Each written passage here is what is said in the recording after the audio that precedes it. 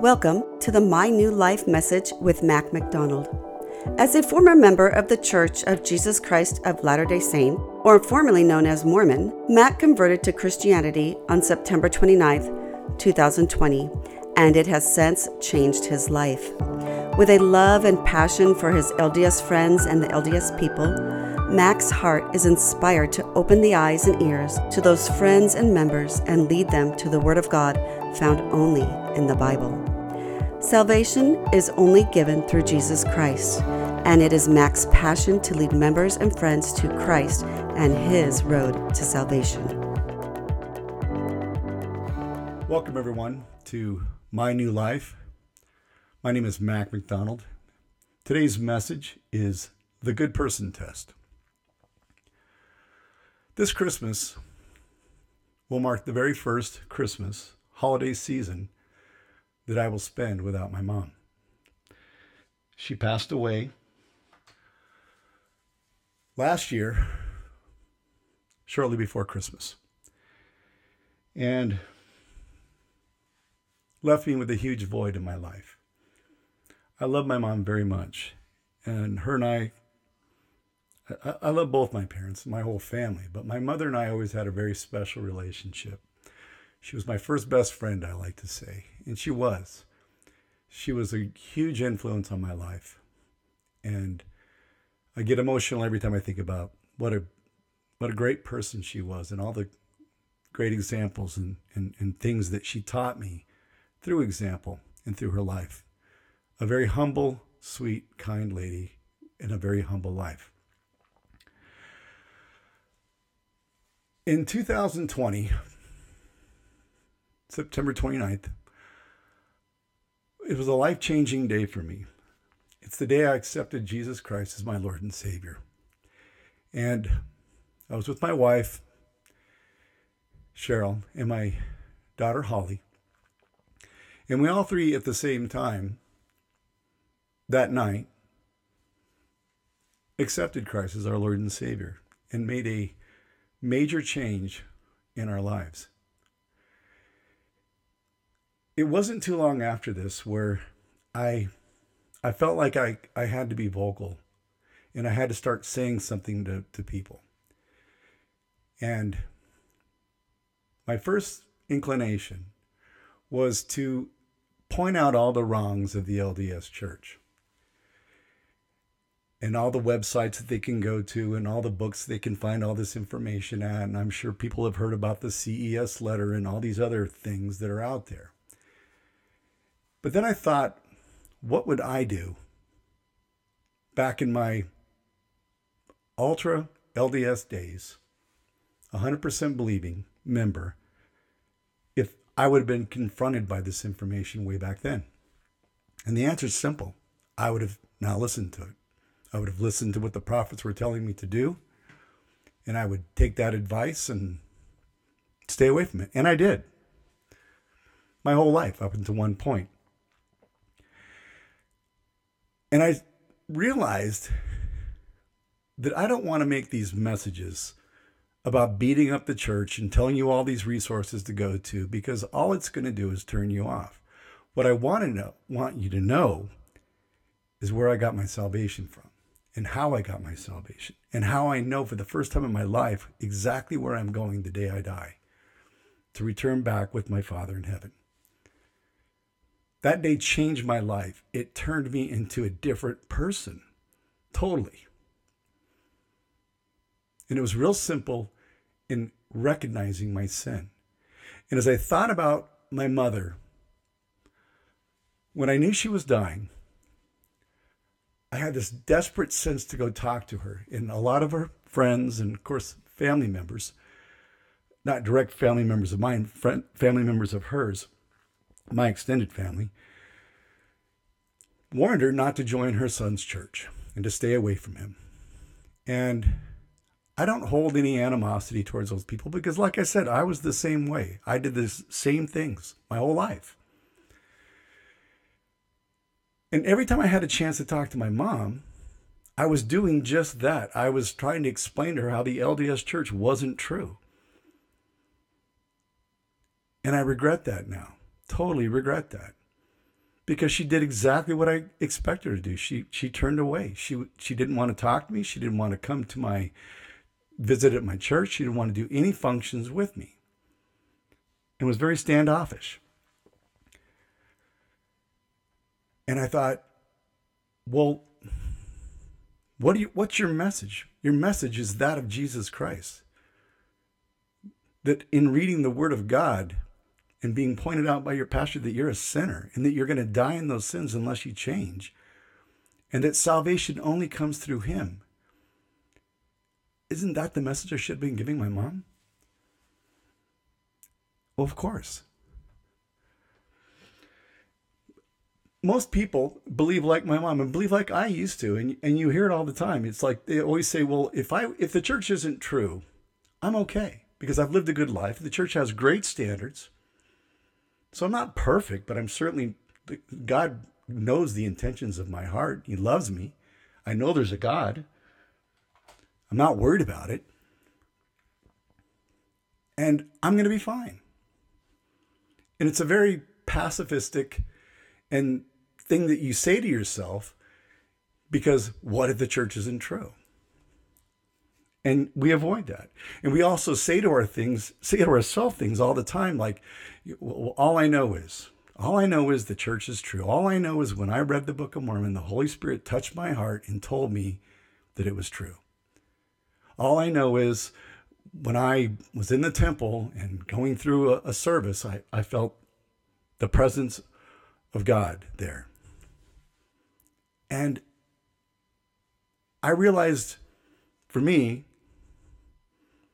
how untrue those statements were, because simply put, I didn't have the Holy Spirit. I thought I did, but I didn't. And all these incidences that were happening in my life that I was relating to the truthfulness of the church weren't the Holy Spirit telling me the church is true. They were just giving me that personal conscience affirmation of what I felt was right. But we didn't have the Holy Spirit. I didn't have the Holy Spirit. Because it's very clear when Christ said He would leave us the Comforter, leave us His Spirit, He said exactly what it would do. It would testify of Him. Well, helping people find their car keys or their lost wedding ring or getting a good parking spot isn't the Holy Spirit's function, and that's not what's happening. Obeying God's law through works isn't what you're supposed to do to get and receive and maintain the Holy Spirit. And that's what I kind of want to go over in this first message called the good person test. There's a scripture, both of these are John, one you've heard of, John 5:24. Verily, verily, I say unto you, he that heareth my word and believeth on Him that sent me hath everlasting life, and shall not come into condemnation, but is passed from death unto life. And the next one in John is 3:16, the one that we've all memorized for so long. For God so loved the world that He gave His only begotten Son, that whosoever believeth in Him should not perish, but have everlasting life. Now, I know we all love that scripture, and I do too. And it tells us right there that salvation only comes through Jesus Christ. But how? Because when the Pharisees were asking Christ, what's the greatest commandment? What should we follow? His response was perfect. That's in Matthew 22:35-39. Then one of them, which was a lawyer, asked Him a question, tempting Him, and saying, Master, which is the greatest commandment in the law? Jesus said unto him, Thou shalt love the Lord thy God with all thy heart, and with all thy soul, and with all thy mind. This is the first and great commandment. And the second like unto it, Thou shalt love thy neighbor as thyself. That's how I reflected on my life. And so many times when I had walked out of a stake president's office with my temple recommend in my hand, signed off, and I thought, you know what? I'm pretty good. I'm pretty good right now. I'm not perfect. I'm not going to say I'm perfect, but I'm pretty good. And if I were to die that day, I know where I'd go. And we all have that same feeling when we get our temple recommend sign. We've passed the rule, but are we on the test, so to speak? But are we really good? No. No. Those two commandments that Christ gave the Pharisee is a compilation of the 10 commandments. I remember my pastor pointing this out to me, and it was one of those profound moments in my life where I'm like, wow, you're right. He didn't say just obey those two. He said obey all 10 commandments, but he summarized them in 2 commandments. The first 4 commandments: no other gods before me, no graven image, don't take the Lord's name in vain, and to take that one day, the Sabbath, and keep it holy. That's the first 4 commandments. That's vertical towards your Father in heaven. You obey those commandments. That is the most important commandment you can possibly keep. That means no other worshiping of other worldly items, no other worshiping of another God, or breaking God into multiple gods and saying that he's one of 3 gods, or he was one of many gods before he came to this earth and he went through the same trial that we did as a man. No. It says it very clearly. No other gods before me. Period. And the next, like unto it, love thy neighbor as thyself, which is the remaining commandments of 5 through 10. Honor your mother and your father, commandment number 5. Commandment number 6, thou shalt not commit murder. Commandment number 7, thou shalt not commit adultery. And adultery, as we know, can be in the heart, or it can be the physical act. But we also know that we're taught that any intimate relationship between anybody that isn't in the confines of marriage between a man and a woman is that violation of that commandment. And number 8, thou shalt not steal. And number 9, thou shalt not bear false witness. Thou shalt not lie. Be honest. And number 10, thou shalt not covet. Not your neighbor's wife, his belongings, nothing. So you see, those 2 commandments cover the 10 commandments. And that's what I'd like to point out in today's discussion about the good person test. Ask yourself that question, and ask yourself, more importantly, look at the leader of the church, the founder of the church. And this was an eye-opening moment for me. And it's just asking a simple question. Would Joseph Smith have passed the good person test? Well, the first commandment. Did he have other gods before God? Well, yeah, he did. He not only had God broken into 3 separate gods, which the Bible clearly states is not true, but he also believed that God was once like us, a man with a physical body. And we know God is a personage of spirit. That Jesus Christ is God in the flesh, and the Holy Spirit is his spirit left with us to testify of him. So we know it's not 3 separate beings, and we know he was not a man like us. And he says this throughout the scriptures. There were no gods before me. There will be no gods after me. We will not become gods. So did Joseph Smith break the first commandment? Yes, he did. What other commandments do we know of, or did I learn that he had broke? Well, the glaring one, commandment 7. Yes, Joseph Smith committed adultery. I would learn later that he had 33 additional wives, other than Emma, that he had sealed himself to. 33, and 11 of those were married to other women, other men. That's adultery, no matter how you slice it. And there's substantial evidence to show that he did have intimate relations with these people. So did he break the 7th commandment? Yes, he did. He broke the 7th commandment. As hard as that is to accept, nowhere in the Bible do you see God approving men to take on other wives. In fact, he gives a direct commandment against it, without any exceptions. Even David, if you've ever read the 51st Psalm and you wonder if David ever repented of his sins, he did. He knew that he'd committed murder by killing Uriah, putting him on the front lines. He knew that he took and coveted his wife, Uriah's wife.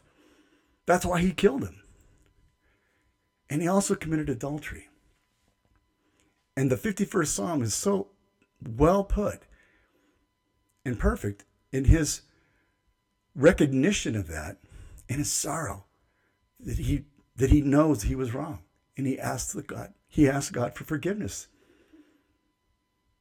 And the beauty of salvation is that gift is unconditional and it's free. So we know he received it.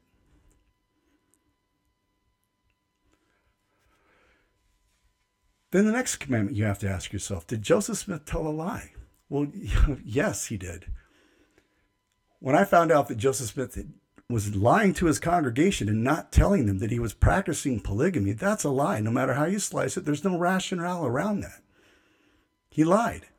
And not only did he lie and deny it, anybody that you could disagree and not practice polygamy, but you could not be vocal like Oliver Cowdery was and say anything contrary to Joseph Smith practicing polygamy. Because if you did, he would attack you in the most malicious way. And even his former close associate, Oliver Cowdery, he excommunicated him for other reasons because Oliver Cowdery never accepted polygamy, and nor did he thought that Joseph Smith was in the wrong for doing it. And he was very public about it. So Joseph Smith got rid of him. So yes, he lied and he bore false witness against his neighbors. And he did this to anybody that would say things about him about polygamy, vocally. And the 10th commandment, we already know that he violated that by taking 11 wives of married men. And again, evidence to show that he did have intimate relations with some of these. And some of these men actually stood in on the ceiling of their wife to Joseph Smith. So would Joseph Smith pass the good person test? And the answer is no. No, he wouldn't. And I ask you today to look at yourself, to review yourself, even if you have that temple recommend in your hand. Are you blameless before God? Have you gone to God and repented of your sins and cleaned the slate to him and to him only, getting on your knees and asking God for forgiveness of your sins? And he will give it. His grace is by which you are saved. The free gift with no strings attached, no condition to pay your tithing or anything. The free gift of repentance and God's grace is there for everybody. And once you accept it at that moment and promise to put God first in your life, above your marriage, above everything, God will always come first in all your decisions. Repentance means to turn away from, and that's all you're doing is turning away from the old you. That's all I did that night with my wife and my beautiful daughter, Holly. We turned away from the old sinners that we were, that we knew we were. And we promised to put God first in our lives and walk a new path and become different people, become a different person, a follower of Christ.